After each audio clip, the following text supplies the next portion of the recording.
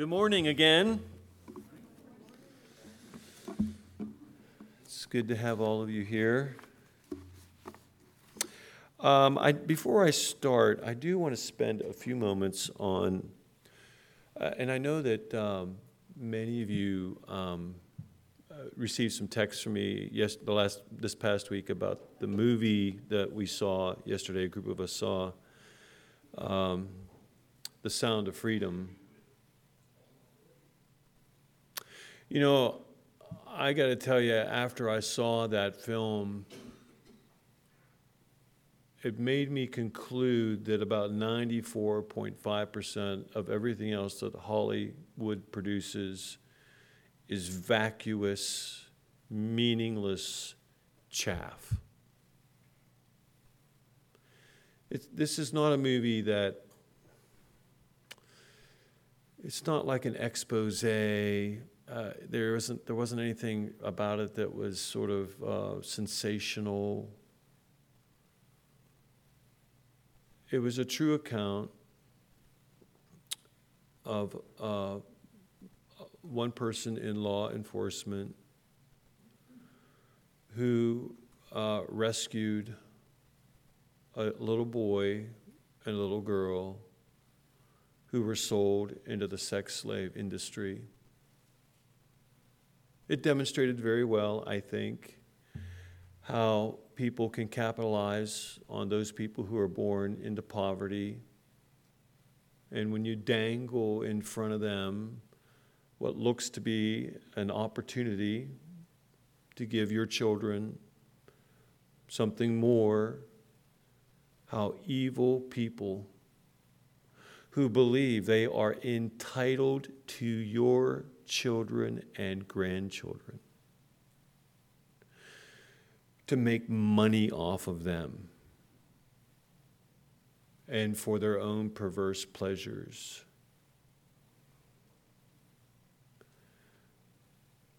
It's a movie that will, I think, stick with you. It's uncomfortable, but it's certainly necessary. There are more people in slavery today than in all of history put together.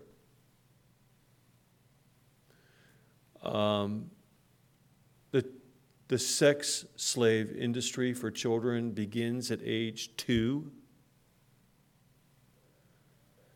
and ends around age 17 or 18, and then they just go into something different. So there were several of you who went with me, and you're welcome to add to anything that I have to say about it. But this is all part and parcel of what is really part of our culture, about how our culture is redefining what children should be, what children should do, and who should have power over them. And you have to understand that if a culture can change the nature of what children are and who they belong to, that within a generation or two, they fundamentally shape the culture and change it. So that's really what's at stake. I'm not even being close to being hyperbolic when I say to you that kind of activity in the lives of children and families is demonic. It's just demonic. If you love your children, if you love your grandchildren, your nieces and your nephews, then I would encourage you to see this film, because part of the result of this film, it seems to me that it's more necessary for churches like ours. So this is what I would like to see happen. I would like to see those who went to that film to partner with our missions committee, and I would like them to devise a strategy and a plan about what we can do as a church, just us. It may not be anything magnificent, but it would be something. What can we do as a church to combat? I mean, you understand, for example, that when drug cartels sell cocaine, that cocaine can only be used once. But if you have an 8-year-old little girl or an 8-year-old little boy, that person can be used 5, 8 times within 24 hours, 7 days a week, month after month.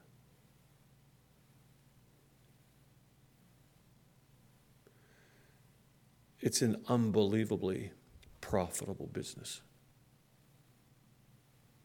So I'm saying to you as your friend and as your pastor, this is a great evil. And we need to find a way to do our part in fighting this evil.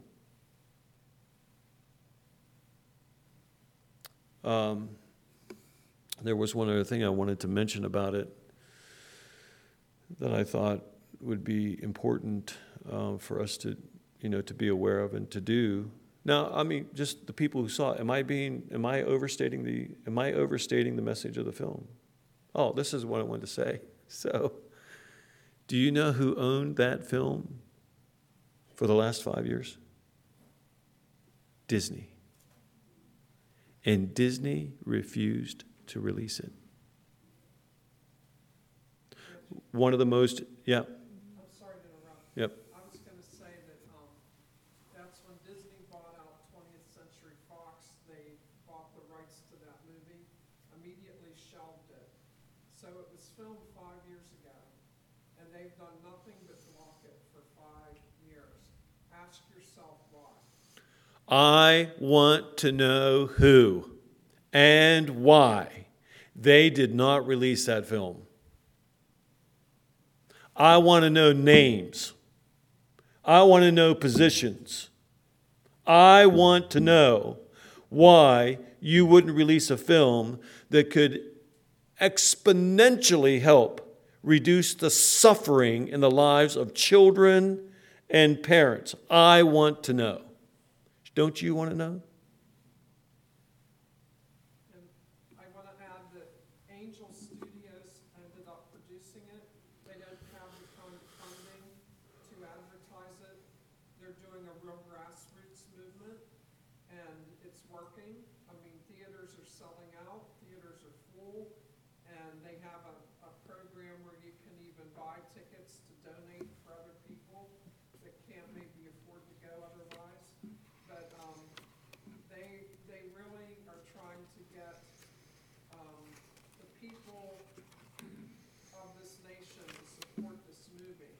I know in Canada, they're only allowing it to be shown for 1 or 2 days up there. And people are trying to fight that and get it shown more.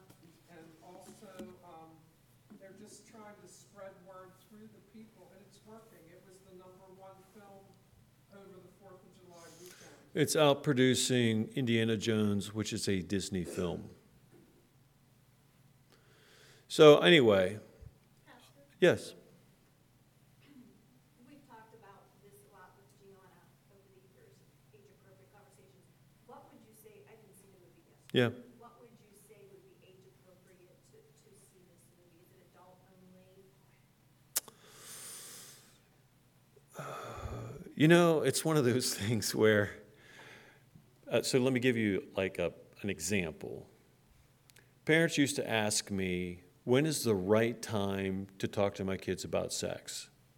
And I would say, if they can articulate the question, they are mature enough for the answer.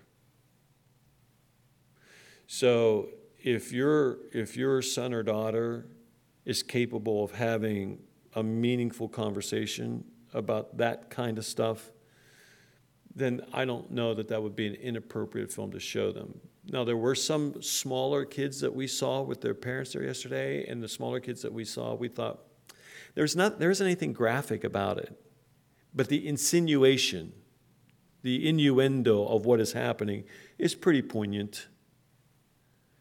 And so we thought that maybe some of those kids were too young, to grasp what was being communicated. So I want to read it. There isn't anything graphic about it. It's just what is implied that's really heavy and powerful. Gianna.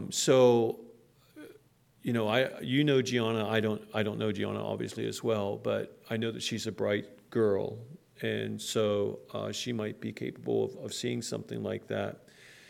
The naivety that is a part of so much of our young children, our young kids today, where they believe that they know better and that they are immune to those kinds of things, is pretty significant. And so now here's the other interesting thing is that, you had places like Rolling Stone magazine pillory the film altogether. I mean, if you saw the picture of the dude who pilloried the film, you'd think, well, okay, that makes sense. But why would, in pillaring the film, it's like as if the child sex industry doesn't exist. And you just want to ask a person like that, you really don't believe that it doesn't exist? And that would be the first question. The second is, well, if you don't like that film, then please tell me, what do you do? What do you do? So the film was very well done. Some Christian-oriented films are kind of like schmaltzy or cheesy sometimes, This was not that. This was not that. So it was done very, very well. The acting of the children was phenomenal. So it was just really, I think it was an important film. We have millions and millions, and look, the United States is it's if not number one, it's very close to being number one as a point of destination for people to participate in pedophilia. We lead the world in pedophilia.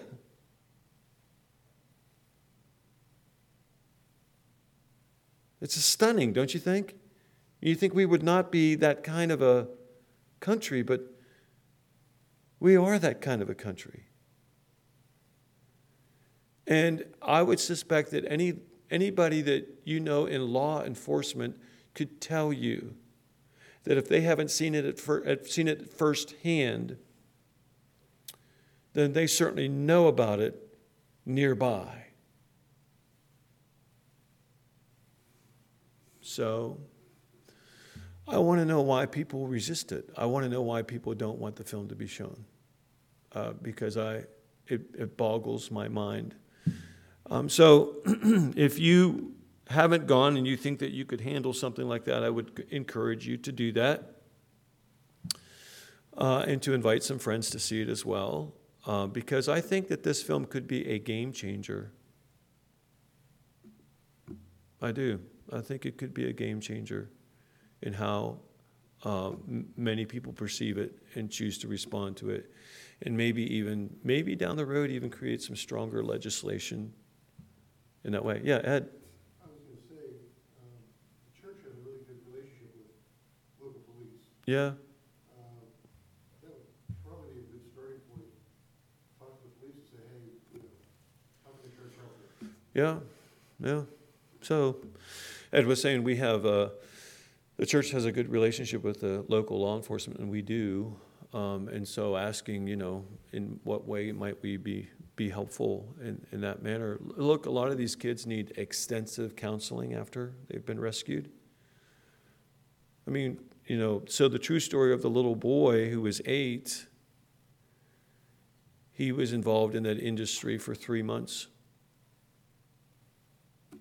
You're 8 years old. How do you begin to comprehend and to make sense of what has happened to you repeatedly for the last 3 months? The little girl, I think, was the better part of a year or so, is the impression I got in the film itself. So it was, but, even as I say this to you, it's not like the way they produce it, it's not like it's unwatchable. That's what's the brilliance of the film is that they can convey the enormity and the poignancy of that kind of thing without it sort of violating your mind or your head too much in terms of, it really is brilliantly done. So I would just encourage you to see it if you can, and to invite other people, and obviously to pray on behalf of those children and families. I mean, a father drops off his 2 children because they have these opportunities, and he's told to pick them up 7 o'clock in the evening, and he goes back to the hotel where they're supposed to be, and there is no one in that hotel room, no other children. Everyone is gone.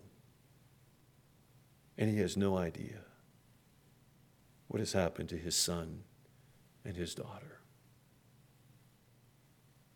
So, hope, despair, right? So, any case,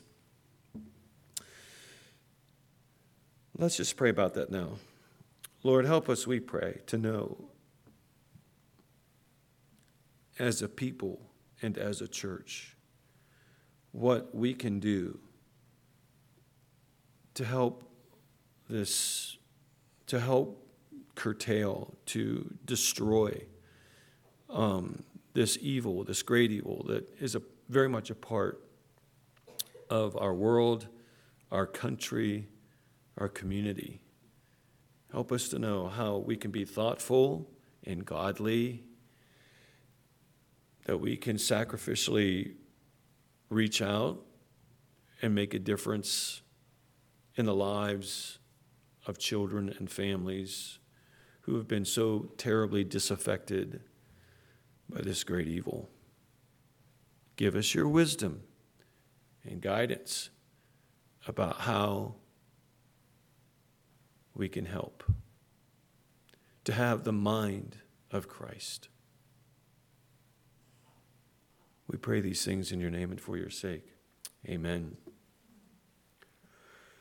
So, 2 weeks ago when I was here, we're doing this series on apologetics, which sounds kind of heady, and I don't want it to be that way. We live in a world that demands more in the way of an explanation, and sometimes that demand is sincere, and sometimes that demand is just a red herring. It's not really that at all. It's their way of dismissing what it is that you and I believe in. Apologetics, the more I have studied in the past, the more I have attended to it in recent times, it's clear to me that many of us have people in our lives who just need help. They just need to know a bit more, like, why is it rational to believe in the existence of God? Why is it important to believe that there is this person named Jesus Christ who claimed to be the Son of God, who came to earth to be punished by his Father instead of us so that we could experience eternal life? One person that I read as they were talking about that said, look, they're just offended by the idea that a person would be required to pay the penalty for someone else. And so they just dismissed it altogether. But the truth is that there are some people who are like tweeners, and they just need some help. They want to have faith, but they need some additional information that would help for them to make more sense of what it is that you and I say we believe in and what's valuable to us. So 2 weeks ago, though, as I talked about this idea of apologetics and the defense of the faith, that there are people that I don't think we are obligated to have an apologetic discussion with. In other words, their intent isn't really to learn. Their intent is simply to engage you so that they can convert you to what it is they believe. They believe that what you believe is absurd. And they want to make you feel as if what you believe is absurd. And that in particular, in the world of higher education, this is really paramount. That in a world that is polytheistic, in other words, many different religions, it's offensive to them that we believe in a God who claims to be the God, the only God. And they are offended by that. So at least in their mind, we Christians ought to at least have the decency to recognize these other religions and that these other religions and these other gods are just as viable as ours. So if you are a mature Christian, a devout Christian, then whether you know this or not, you believe in what is called supersessionism, that the Christian God supersedes all other religious faiths in all other gods. That's what supersessionism means. So the text that I used 2 weeks ago was a text from Matthew 7:14. So if you have your Bibles, turn to Matthew 7:14, because what I'm trying to do is finish off what I was talking about 2 weeks ago with today. Matthew 7:14. Now, as you turn to Matthew 7:14, do you know what part of the Bible, what part of the gospel this particular text is found in? It's kind of notable. I wouldn't necessarily expect you to know, but what part of Jesus' ministry is this particular text found in? Sermon on the Mount. So among the most important teaching, so if you were to ask even people who are adversarial to the Christian faith, what portion of the scriptures are the most important scriptures of Jesus' teaching, they would say to you, the Sermon on the Mount or the Sermon on the Plain, which is in Luke. So the Sermon on the Mount is in Matthew chapter 5, 6, and 7. So this is the very last part of the Sermon on the Mount. And lo and behold, Jesus says this. If I can have that text back up there again, that would be great. So Jesus says this in the Sermon on the Mount, and it really is kind of shocking. Let me see if I can find it here on my notes, because I'm going a little bit on my own here. Here we go. So Jesus says this, there. Do not give what is holy to dogs, and do not throw your pearls before swine, or they will trample them under your feet and turn and tear you to pieces. So Jesus is talking about a demographic type. He is talking about a kind of people, a group of people who think differently, who probably in many respects are unreachable, at least at this point in their life. Do not give what is holy to dogs. Now, the use of the word dogs there is a metaphor. And dogs were animals that scavenged. And they ate all kinds of things that you should not eat. And so dogs were considered by the Jews to be unclean. But dogs was also a term used to describe the enemies of Israel. So there's a double kind of meaning here. Do not give what is holy to dogs. Don't give what is holy to unclean people who enjoy being unclean, who live a lifestyle of wanting to be unclean, who in fact really are enemies of Israel. That's what was being conveyed there by the use of the term dogs. And do not give what is holy to dogs, and do not throw your pearls before swine. So the image of the pearl was connected to the image of God's kingdom. So it was often used as a metaphor for the kingdom of God in the Old Testament. So don't take what belongs to the kingdom and throw it before swine. So swine were considered to be the most unclean of all the animals in the Old Testament.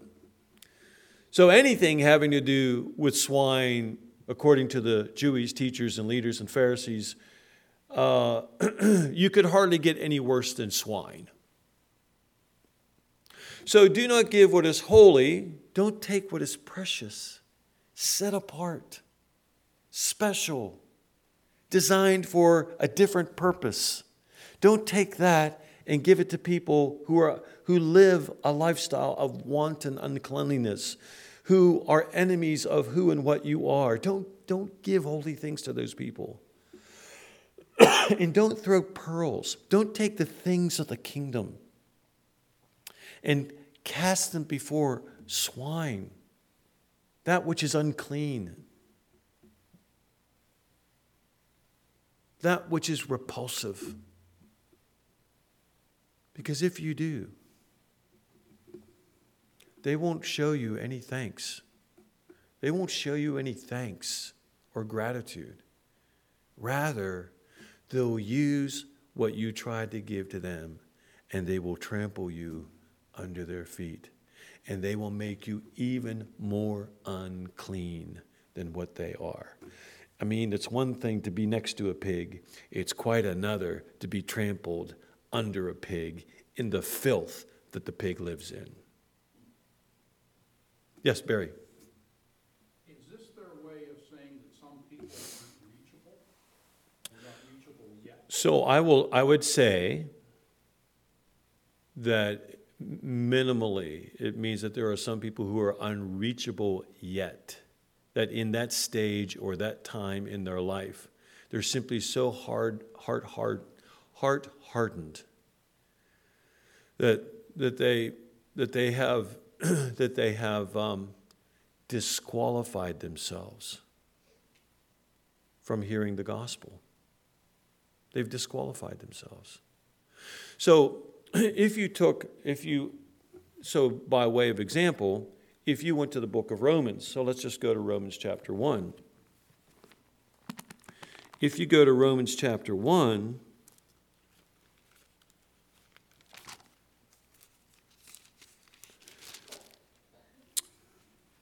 beginning with verse 18. So this is one of the great theological texts of the New Testament,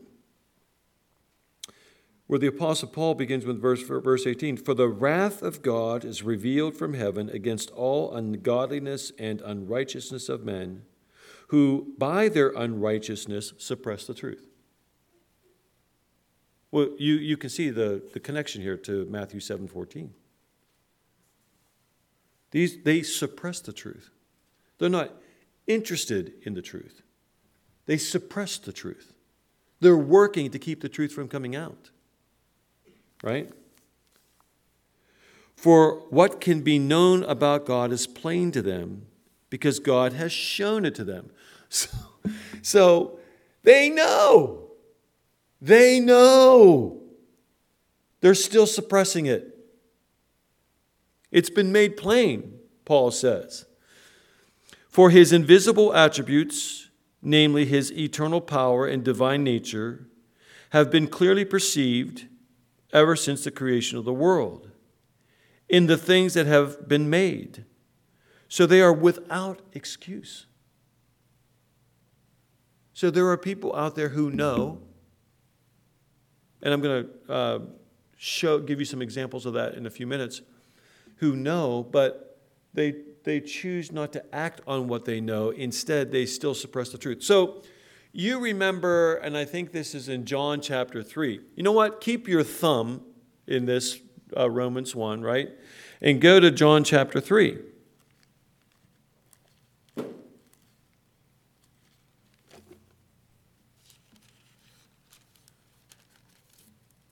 I think it's John chapter 3, so let me make sure here. Yes. So John chapter 3, verse 1. Now follow me. Keep in mind what I've said so far. Now there was a man of the Pharisees named Nicodemus, a ruler of the Jews. This man came to Jesus by night and said to him, Rabbi, we know that you are a teacher come from God, for no one can do these signs that you do unless God is with him. They knew.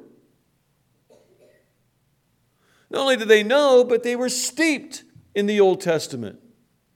You couldn't be a Pharisee unless you remembered the entire Pentateuch, the first 5 books of the Old Testament.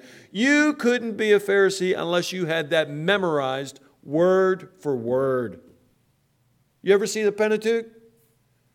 What's the likelihood anyone in here could memorize the entire first 5 books of the Bible word for word? They knew. And he doesn't speak just for himself. This is Nicodemus, a ruler. We know, he says, that you are a teacher come from God. For no one can do these signs that you do. Whoops. Romans 1:18. For the wrath of God is revealed from heaven against all ungodliness and unrighteousness of men, who by their unrighteousness suppress the truth. For what can be known about God is plain to them, because God has shown it to them. For his invisible attributes, namely his eternal power and divine nature, have been clearly perceived ever since the creation of the world. So these people saw what Jesus was doing, still did not believe. And these people that Paul was talking about in Romans chapter 1 can see and still choose not to believe. So there are those people. And I would like to believe that there are those people who are in those stages or periods of their life where they are particularly immune or uninterested in anything that pertained to the things of God. I have seen and I have heard where people who are that way for a season and over time, the Holy Spirit works in their life and they break down and they come to faith. But then there are those other people, like Friedrich Nietzsche, for example, who spent his whole lifetime denying the existence of God. And at the end of his life, with his head rolling back and forth on the pillow, saying, there is no God, there is no God, there is no God. I don't know if this is true or not, but someone once said that was inscribed on Nietzsche's tombstone, there is no God. And then somebody wrote sort of in a graffiti sort of style below, there is no God, there is no Nietzsche. I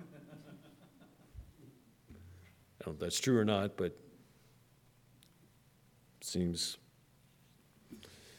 maybe appropriate. So then we go on, verse 21.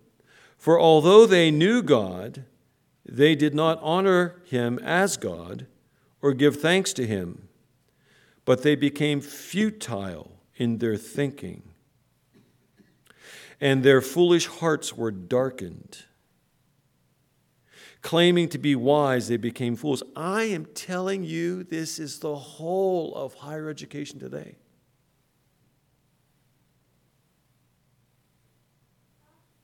With some exceptions. They claim to be wise, but they become foolish. And they exchanged the glory of the immortal God for images resembling mortal man and birds and animals and creeping things. Therefore, look what happens here. Again, per Barry's comment, which is very good, very perceptive. For this reason, God gave them up to dishonorable passions. that because of their intransience, because they refused to give up their rebellion against God, God gave them over. He gave them over to their passions. In other words, one of the first signs of God's judgment, hear me now, one of the first signs of God's judgment in our lives is that he gives us exactly what we say we want.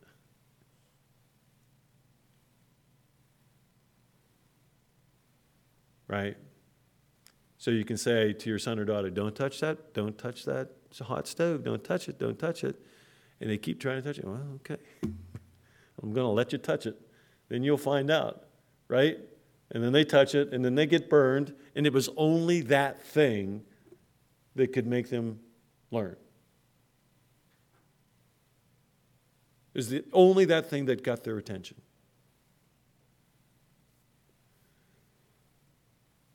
So you switch, like in psychological terms, we say the extrinsic motivation is if you touch that stove, I'm going to tell you don't touch that stove. So extrinsically, I'm trying to put pressure on them not to touch it. Outwardly, I'm saying. But when they touch it, then the motivation becomes intrinsic. Ouch, this hurt. Now I'm not going to touch this stove anymore.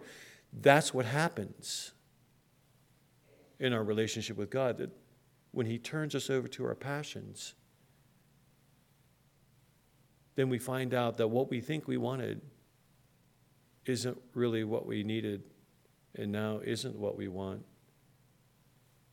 Hopefully we learn from that, right? That's what the Apostle Paul is saying here. So, for this reason, God gave them up to dishonorable passions. For their women exchanged natural relations for those that are contrary to nature, and the men likewise gave up natural relations with women, and were consumed with passion for another. So he's giving examples here of what happens when they were turned over to their dishonorable passions. Men committing shameless acts with men, receiving in themselves the due penalty of their error. Then verse 28. And since they did not see fit to acknowledge God, God gave them up to a debased mind to do what ought not to have been done. So in the first part, he gave them up to their passions, to be ruled by their passions, because they would not acknowledge God. In this second part, because they did not acknowledge God, he gave them up to a debased mind to do what ought not to be done. They were filled with all manner of unrighteousness, evil, covetousness, malice, and things like that. So yeah, I think that our rebellion leads us into this place. And so that's what I talked about last week, I talked about 2 weeks ago, was the importance of the biblical idea of what rebellion is. And how all of us, even as believers, are still rebellious. We're still rebellious. We still struggle with rebelliousness. But the people who refuse to acknowledge God, like Nicodemus and his followers, as well as what Paul was talking about here in Romans, are people who want the rebellion. They excel at rebellion.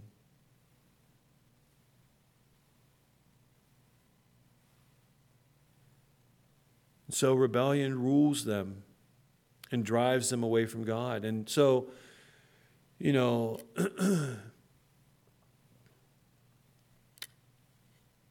so those people who refuse to acknowledge God, who at least at this season of their life tend to reject Christianity based on what they believe to be either like moral reasons, like God is immoral for demanding what he demands and wanting what he wants, or they simply want to rule their lives. They don't want anybody or anything telling them what to do. Yes, Sandy? According to these scriptures, does this make these people beyond redemption? Well, that's akin to Barry's question, and I would say, and I think the most generous way that I could interpret this passage is, at least at this season of their life, they are incapable of redemption, but because God is merciful and gracious and kind. He never gives up on us. We give up on him. He does not give up on us. But it's the rebellion in them that prevents them from being able to embrace the redemption that Christ offers us. My point is that when a person is in that stage of their life, we are not obligated in our apologetics to them. They're just not ready for it. They're just not open to it. And the only thing that they will try to do is to debase you, embarrass you, undermine you. That's their only intent. They don't really want to know. Like if I'm talking to, in my youth ministry experience, there were many times when I would be talking to a young person about coming to faith in Christ, and they would say, well, what about this, or what about that? What do you think of this? And so I would be able to use various apologetic discussions or arguments to help them understand and for them to get a better grasp of who God was. Because apologetics, excuse me, at the end of the day, apologetics really does address the fundamentals of the faith. And so in being able to use, we'll talk about this later on in the summer, it's sort of like the the teleological argument for the existence of God, the argument from design or something like that. That was helpful to them, and that brought them in. But people who live in rebellion have no interest in that. They just swat it away. And they go on their, yeah, Marianne.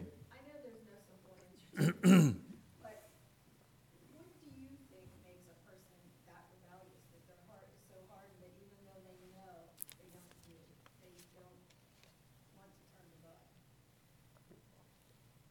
Is it that they haven't experienced God? I have 10 minutes left. I know there's no I know from my own experiences in life, it made me want to turn to God. What would you say, especially that knows not want to turn to God? That's a very good question. And that's on the, kind of like an apologetic question.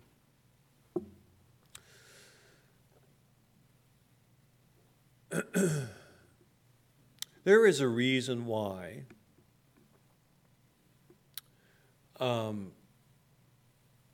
God seems to have a particular concern for how we raise our children. Because he has designed us in such a way that over a period of time we learn, we are conditioned. And in that conditioning, we can learn bad habits or we can learn good habits. And those bad habits like good habits, can become very, very much ingrained.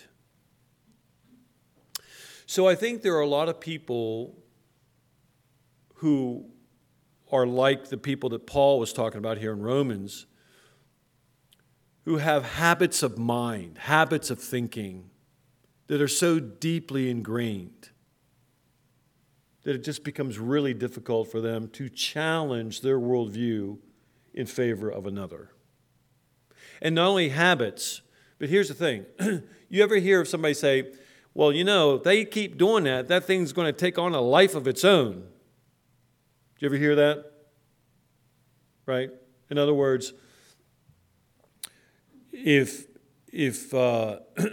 you engage in a kind of behavior over a period of time, that behavior takes on a life of its own. And here's what's meant by that. You begin to build other things around that thing. Your relationships, how you spend your money, how you spend your extra time are all built around. So it takes on a life of its own. Does this make sense to you all? I mean, codependency is related to that, right? So I think that when the deeper into your life you go, the more at risk you are for developing deeply held, ingrained habits of thought in behavior. And the more those build, the more difficult it is to change. So that would be my short answer, I think. But it's a great question. And so for those people listening, Mary Ann asked the question, why are people so resistant? I mean, is that it? Why can't they see it? And you know what? Here's another thing. Pride, ego, arrogance, power. What's that? Anger, bitterness. Look, some of the most convinced atheists in the world, so-called atheists in the world, really are the people who believe most diligently in the existence of God. They're just mad at him. They're just angry. They believe that he's unjust, he's created an unjust world, all those kinds of things, and so they're just angry. So it's not like they don't believe, they just don't want to obey. They don't want to surrender.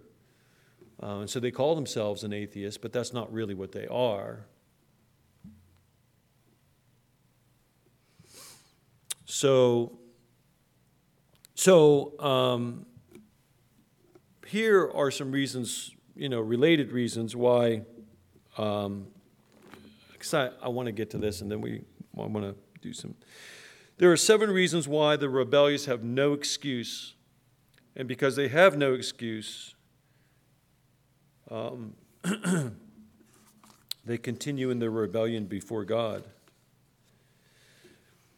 There was a guy named Voltaire who was a French philosopher who wasn't necessarily a nice person, but just like a stop clock can be right twice a day, so people like Voltaire can be right too. He said, "It is difficult to free fools from the chains they revere." So kind of like in summation of what we've been talking about, it is difficult to free fools from the chains that they revere. Here are the 7 reasons why. The 7 reasons why the rebellious have no excuse. The people who remain in the rebellion, and the people that we are not really obligated to share, to be our apologetics to, as long as they have that mentality, that mind. If they are searching, if they are hungry, by all means, let's have that conversation. But if their only intent is to destroy our faith or the faith of others, then you kick the dust off your feet and you leave the village. And I've had those conversations with people where I can say to them, look, your opinion isn't important to me. And they're offended. What do you mean my opinion? It's not important to me. I don't really care what you think about that. I care about you, but I don't care what you think about that. And so that's a hint towards, one of the arguments for apologetics that we're going to make called presuppositionalism, but I just dismiss people. I just dismiss them. I don't really care. I'm not willing to entertain what they're thinking in that kind of a way because they're so locked in. They're so invested in their rebellion. There's no sense in doing that. None. Well, let me give you these 7 why the rebellious have no excuse. Number 1, and by the way, you would find this if you were taking a class on missions. This is what they would be talking about, and I'm going to go through these a little bit fast. Number 1, the rebellious are without excuse because man is made in the image of God. So, Patty, why don't you act like a zebra? Because you're not a zebra, right? And you don't have the characteristics of a zebra, right? So, but you do have the characteristics, you do have the attributes of God. And we call these the communicable attributes. In other words, God can communicate certain attributes like love and justice and goodness. So we're all made in the image of God. And so because we're made in that image, we can know of God's existence because we sense that imageness in us. It testifies in our life. So that's the first one. And we read in Genesis 1:27, so God created man in his own image, and in the image of God he created them. Male and female he created them. This is the second reason why the rebellious are without excuse. Because the law of God is written on our hearts. So we read in Romans 2:15, in other words, we can know. Everywhere you go throughout the world, there is this sense of law. Everywhere you go throughout the world, there is a sense of rightness and wrongness. Why is that universal throughout all of humanity? Anthropologically, why is it universal that we all have a sense of rightness and wrongness? We may disagree about rightness and wrongness, but there is this innate sense of rightness and wrongness. So, in Romans 2:15, Paul says, they show that the work of the law is written on their hearts, while their conscience also bears witness, and their conflicting thoughts accuse or even excuse them. So wherever you go throughout the world, there is this idea of a conscience. And if a person has violated something that's innate, they either feel accused, or if they did something right, they feel excused, like they did something good. Number 3, natural revelation. And this is in Romans 1, beginning 18, where the Apostle Paul talks about that. But he says, man is without excuse. God can be known through the created order. There isn't a person here in this room, I would bet. There's not a person in this room who hasn't been to some place where there was great natural beauty and you didn't, and you said in your heart, there's just no way this happened accidentally. God, something powerful and big and supreme had to be behind this. Right? So God speaks, and so we see beauty, and we see power, and we see design.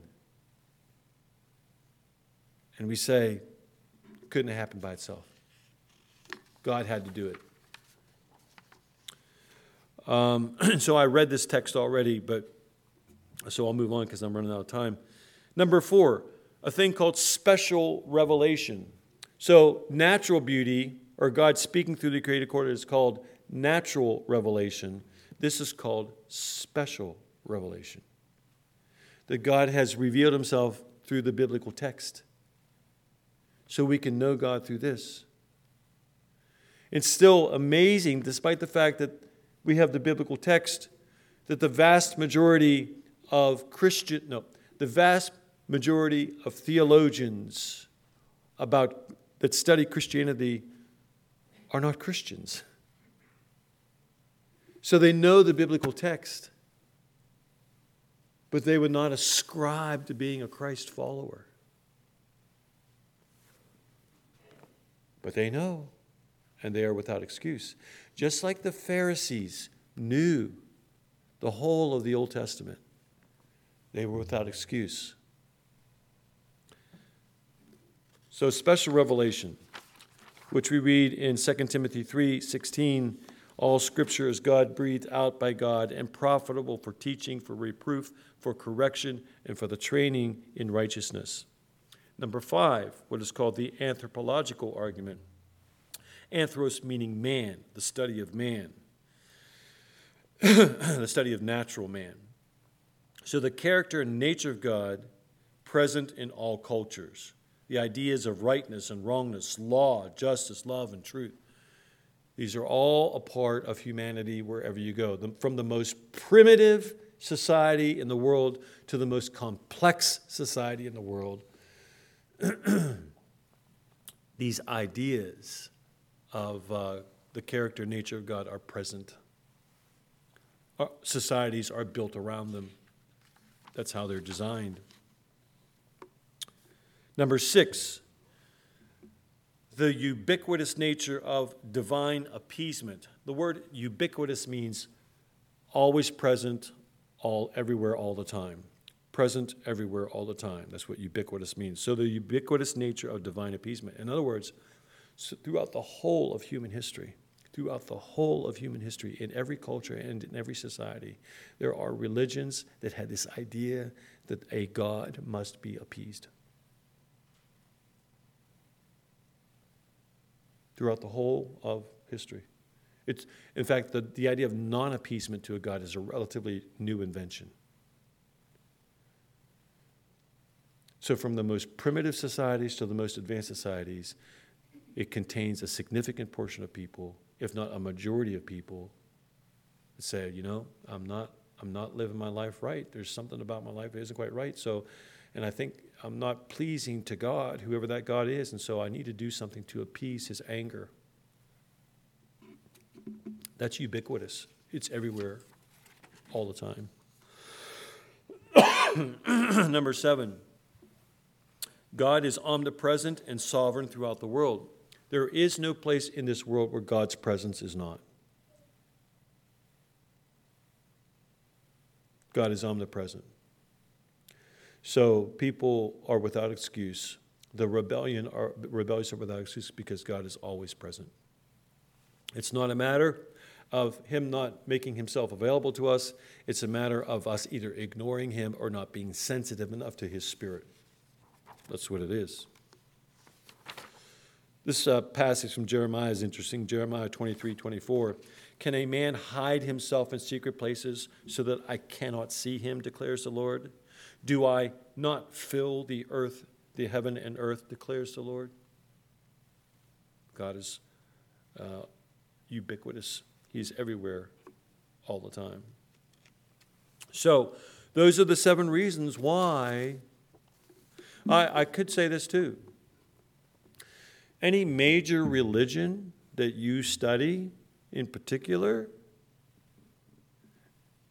this is what I would say. If you study pantheism, it's this idea that God is everything, which is closely akin to God is everywhere. If you studied Hinduism, particularly when you study the caste system in Hinduism, it's this idea that if you live a decent life, that you will be rewarded in the afterlife. If you live a horrible life, you will be judged in the next life. Well, there's something that theme is similar to our theme, is it not? In Islam, it's about the law and obedience to the law. So it seems as if that what many of the major religions did was they sensed something that was dominant about a dominant attribute about God, and they made it their thing. Whereas the Christian faith makes all of that and encompasses all of that into our thing. So let's leave here today then, knowing that God calls us to share who he is with anybody who will listen. And that there is some freedom that if we encounter people who really have no authentic interest in knowing who Jesus really is, who God really is, but rather to simply turn our arguments against us, to convert us to their own particular worldview, you are not obligated. That you can turn that person over to themselves. And as the Holy Spirit leads you and guides you, you can shake the dust from your feet. Yeah, Jerry. I was trying to find this, and I finally did. In Acts 17, Paul was in Athens, and he was at the temple, and there was an inscription in the altar Of the unknown God. to an unknown God. Yeah. And he said, I know who that is. Yes. So they were praying to an unknown God. Yes. That's just everything you were saying made Yes. That's exactly, you nailed it. That's exactly what why that text was included. Because people intuitively sensed something more, something different. And so they were worshiping this unknown God that they sensed but could not put their finger on entirely. And the Apostle Paul simply says, well, this unknown God is the God I'm telling you. It's what you've been sensing all along. That's exactly right. It's great. Thank you for bringing that up. Okay, well, let's conclude our message. I know that we've gone over, and I apologize for going over, but I just want to underscore the importance of how severe the dynamic of rebellion is in the world in which we live. We are tempted to believe that people are just well-intentioned, but just don't know any better. That's not always true. There are people who are really, really informed, and they know full well.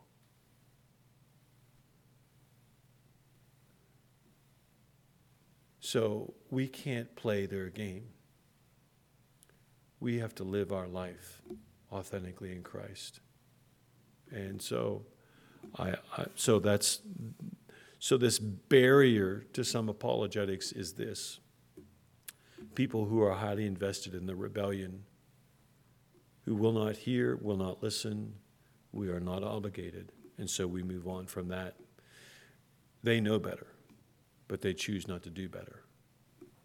And so at that point, it's up to the Holy Spirit to break them down and bring them to a saving faith, and for us to be available if and when that happens.